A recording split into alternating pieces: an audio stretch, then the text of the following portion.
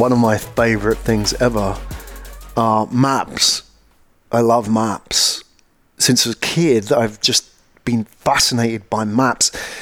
I can stare at a world map and look at a tiny pixel, which could be a tiny little island, no bigger than the hair's breadth on the map, and somewhere out in the middle of the sea, and looking at it, think somebody actually lives there.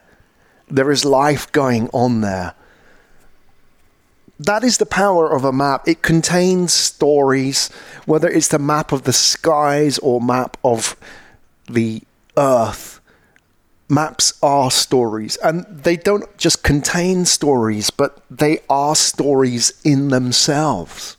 You see, what we are generally oblivious to is just what stories maps are telling us about the world. At the very basic level, the map that is on your wall or was in your classroom is a subjective representation of the earth. The earth is a sphere, it's a ball, but yet a map is flat. So at some point, somebody has had to subjectively interpret that map to allow us to understand it in a two-dimensional context.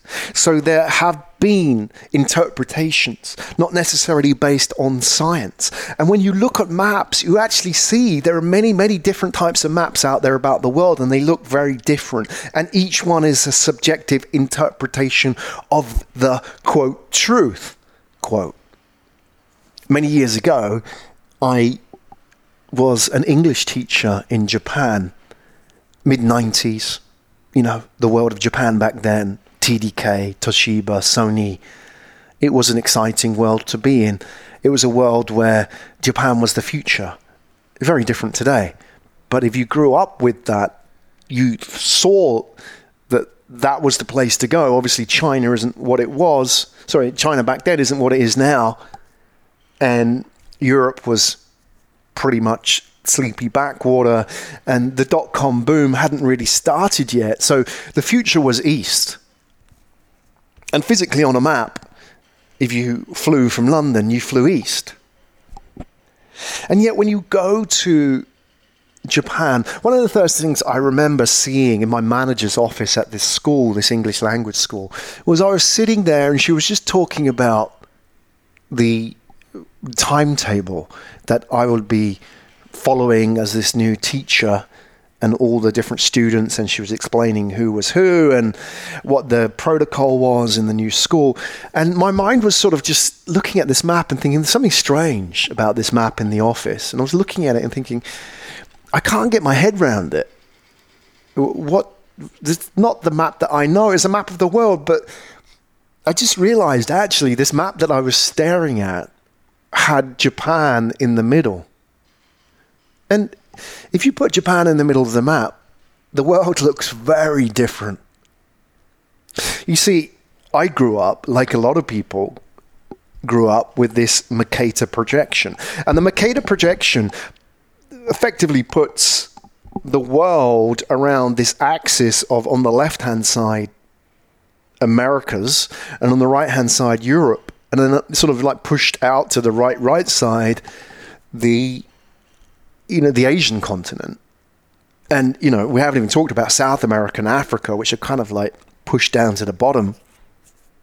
And when you look at this projection, you assume that is the world. And it's a world that's built around Atlantic. And you may think that, well, it's just a map, but look at how that shapes our interpretation of the world. NATO, for example, the North Atlantic Treaty Organization, is built around this worldview of the Atlantic. These two sort of like axes of powers, Europe and Americas. That is who runs the world in the old world view. And if you think about how we speak of the world, we talk about the Far East in traditional terms, or the Orient. If you go back to some of the 19th century writers, they talk about the Orient as anything sort of east of Turkey. Technically, that was correct. And they talk about the Far East as anything sort of, like beyond India. And far means far away. So if you accept that model of the world, you accept that you're not in the center of the world, because the center of the world, by implication, is not far, it's near. And the center of the world is like GMT, it's the meridian line, it's also the Atlantic, and therefore the seat of power is America and Europe. And that's why even Indians, for example, call the Middle East, even though it's to the west, because they have accepted and adopted by default that map, and with it all the stories of the world that go together with the worldview. Probably one of the most powerful and unchallenged narratives is the North Up map. A good example of this is every single map you've ever seen of the world. Almost every single map you've ever seen, because I'm going to share with you one you've probably never seen. Imagine a map where you have on the left Americas, on the right you have Europe, and then to the far right you have Asia, and below South America, Africa. And then you have Southeast Asia pushed to the bottom right. And then for all our Kiwi friends, you'd be lucky if you even make it onto the map somewhere down in the bottom right corner, and often cropped out, unfortunately. Now that's because of the narrative of the North Up map. And the question is why is the North on top and the South on the bottom? Ask your physics teacher this question. And if you ask most people, the default answer, and I'm sure this is what you're thinking, and it's what I used to think until I learned the truth, is that, well, North is the top of the world. But think about that. In space, there is no up and there is no down. The people on the bottom aren't standing on their heads, are they? They're standing the right way up. So, in Australia, it might be down under, but people aren't upside down, are they? There's no up and down in space, right? Think about it. There is no physical up and down. And therefore, there's no reason why North should be on the top and South should be on the bottom. You could flip the Earth 180 degrees and it will still be the same, right? Okay. But then people say, well, it's the compass. The compass points to the north. Look at the red part of the compass. It's pointing north. Technically, that's not correct. Again, that's what I believed. I look at the compass as well. And if I open the app on my phone, let's have a look at the app on the phone. Yeah, I mean, the red dot, the red little pointer points to the north, right? Try it. It's the same. But that is based on a worldview that the compass points north. The compass doesn't point north. And this is where people start getting a little bit confused because they're hanging on to this old worldview. I want to put it to you, the compass doesn't point north. If you understand physics and magnetism, the compass points both north and south. Right? A compass doesn't point one direction, it points both directions. If you look at iron filings and you, like you did in physics back in school, you spread the iron filings around the magnet, it spreads around both nodes, the north and the south pole of the magnet. It doesn't just spread around the north. Compasses point both north and south. And yet what had happened is some bright person at some point in history had decided to paint the north tip of the compass red. And if you look at the mobile app, as you open your phone, we're stuck with that worldview ever since. Interestingly, if you look at Chinese compasses, old-fashioned, we're talking 1,000 years old, old-fashioned compasses, and China discovered magnetism long before Europe did, and they were using magnetism to locate the most auspicious sites for graves, rather than the Europeans who used magnetism to navigate their way to China and opening up at the end of a barrel of a rifle The Chinese were using magnetism long before Europeans were, and their compasses, red dot, pointed south. So what had happened at some point in history is we adopted this worldview that the North was on the top, and it made sense because if you look at the old imperial powers, they all sat on the top, and if you look at all the colonies, they all sat on the bottom of the map. That was technically how we saw the world. So if you saw the Americas and Europe and then maybe Russia, these were all, and even Japan to some extent, these were all the old imperialist powers. And yet, on the bottom, you had all the old colonies, South America, Africa, Southeast Asia, Australia even, New Zealand again. So, if you consider how powerful that map has been, it's just a map. It's just a physical manifestation of the world on one hand, but in reality, what it's done is it's actually shaped our reality. It's actually made us think about the world in a different way. And that's the power of a map. If you can change a map, you can change people's worldviews. Because if you suddenly put the South on the top of the world, Great Britain, the former British, the heart of British Empire, and Queen Victoria and the Empress of India and all of that, suddenly becomes this tiny little dot, like pushed out to the south and in the bottom, like squeezed into something very insignificant. That's the reality. And South America and India and all the former colonies actually look pretty damn big when you put the South on the top.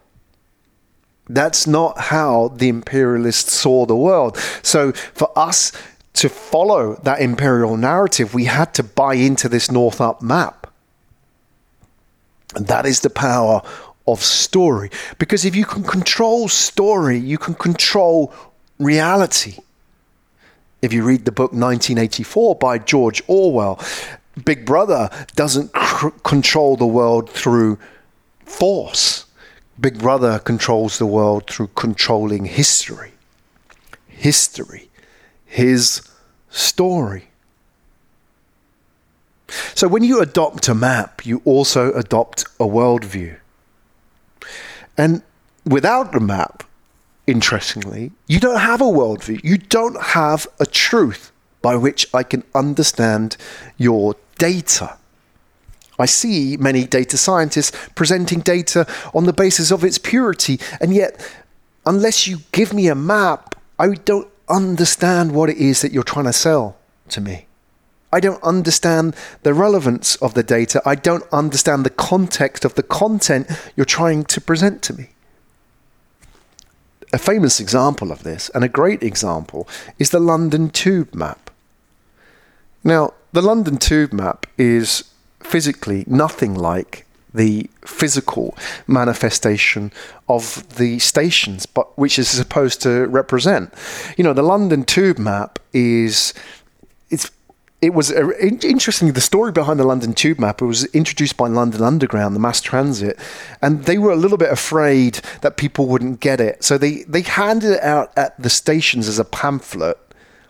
But what actually happened was users, so commuters, found this was actually much more useful than the physical maps. Because if you were riding a London Underground train, you were less concerned about the physical distance between Tottenham Court Road and Bond Street than you were about what your next stop was. You know, as a tube user, I was interested in, am I on the right line? What's my next stop? How many more stops to go?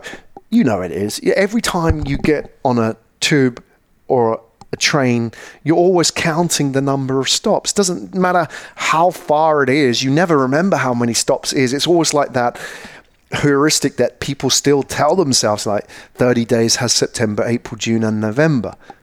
You know, I'm 48 years old and I still haven't learned by default how many days there are in months. And similarly, I will never learn how many stops there are to my next stop. I will always look at a map, a tube map, and say 1, 2, 3, 4, 5, 6 stops, and I'll count it. And then after 2 stops, I'll count it again because I'll forget. And that's why it's really useful to have a map based on my needs as opposed to data reality, right? Similarly, if you think about the old Mercator projection, it was based on the need of navigation as opposed to the purity of the data. Somebody had made a subjective interpretation about what that map should do as opposed to what the map is. So the London Tube map, on which pretty much every mass transit system is based today, was based on what the user needed as opposed to what the data purity was. And that is data storytelling. Data, emotion, action. If you want people to use data and to create action out of your data, you have to turn it into relevance. And relevance comes from understanding user storytelling, what it is that you need to do with this data. I'm not using the tube map to walk from Bond Street to Tottenham Court Road. That may happen, but it's just a long road, so I can just walk along it anyway, and I know it's far. All I want to know is it's 3 stops, and therefore, do I have time to maybe read this book or play with this app, or am I next? I don't want to miss my stop. I don't want to have that really awkward moment where the doors are closing, and I'm that guy who runs for the doors when they're closing, and bang, it gets stuck, and you get your coat caught in the doors, and everybody's looking at you like, who's that guy? I don't want to be that guy. All I want to know is this the next stop? So maps are subjective interpretations of our world, and in business we have the choice to choose our maps as opposed to focusing on data purity. You don't sell the soda, you sell the can. You don't sell your ingredients, you sell the story.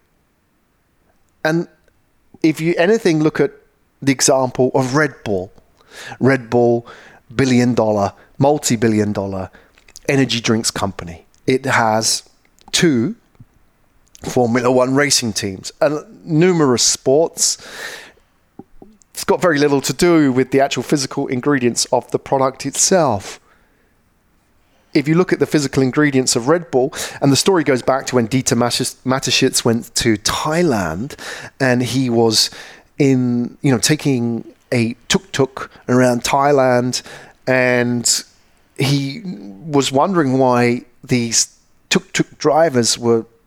crazy tuk-tuk drivers were staying up all night and driving crazy hours.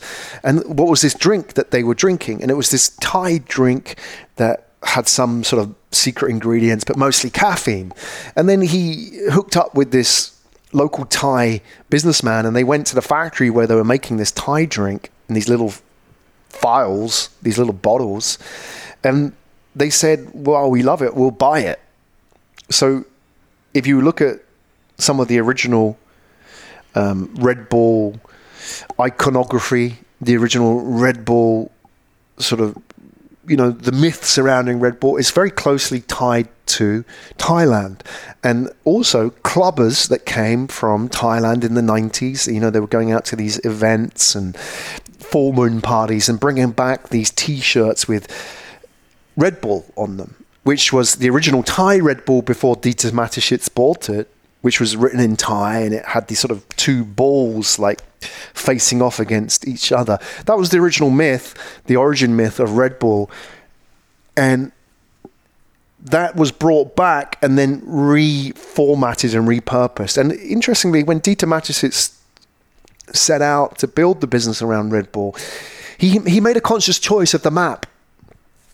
He didn't look at Red Bull as a soda, because effectively, on the basis of the data, on the basis of the purity, on the basis of the logic, on the basis of the product, on the basis of the content, it was soda.